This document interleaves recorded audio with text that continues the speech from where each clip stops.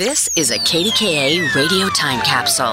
Now, the CEO and president of the Heinz History Center, Andy Masich. With his physical play and imposing size, defensive back Mel Blount served as the last line of defense for the Pittsburgh Steelers during the glory days of the 1970s.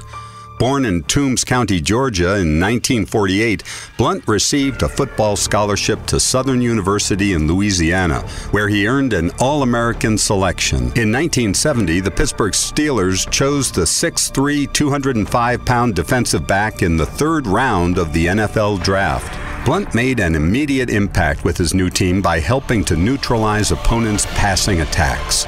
In 1975, he earned the NFL Defensive Player of the Year award after leading the league with 11 interceptions and 13 fumble recoveries, 2 of which he returned for touchdowns. Midway through his career, the NFL changed its pass coverage rules, partially based on Blount's physical style of play.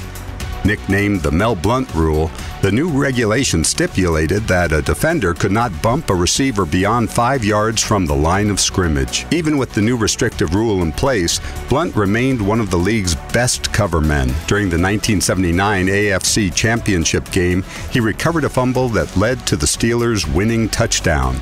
And in Super Bowl XIII, his interception helped the Steelers defeat the Dallas Cowboys. During his 13-year career in Pittsburgh, Blount tallied 57 interceptions.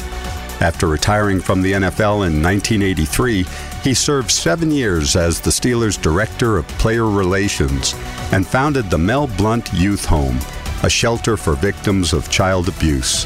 In 1989, Mel Blount was inducted into the Pro Football Hall of Fame.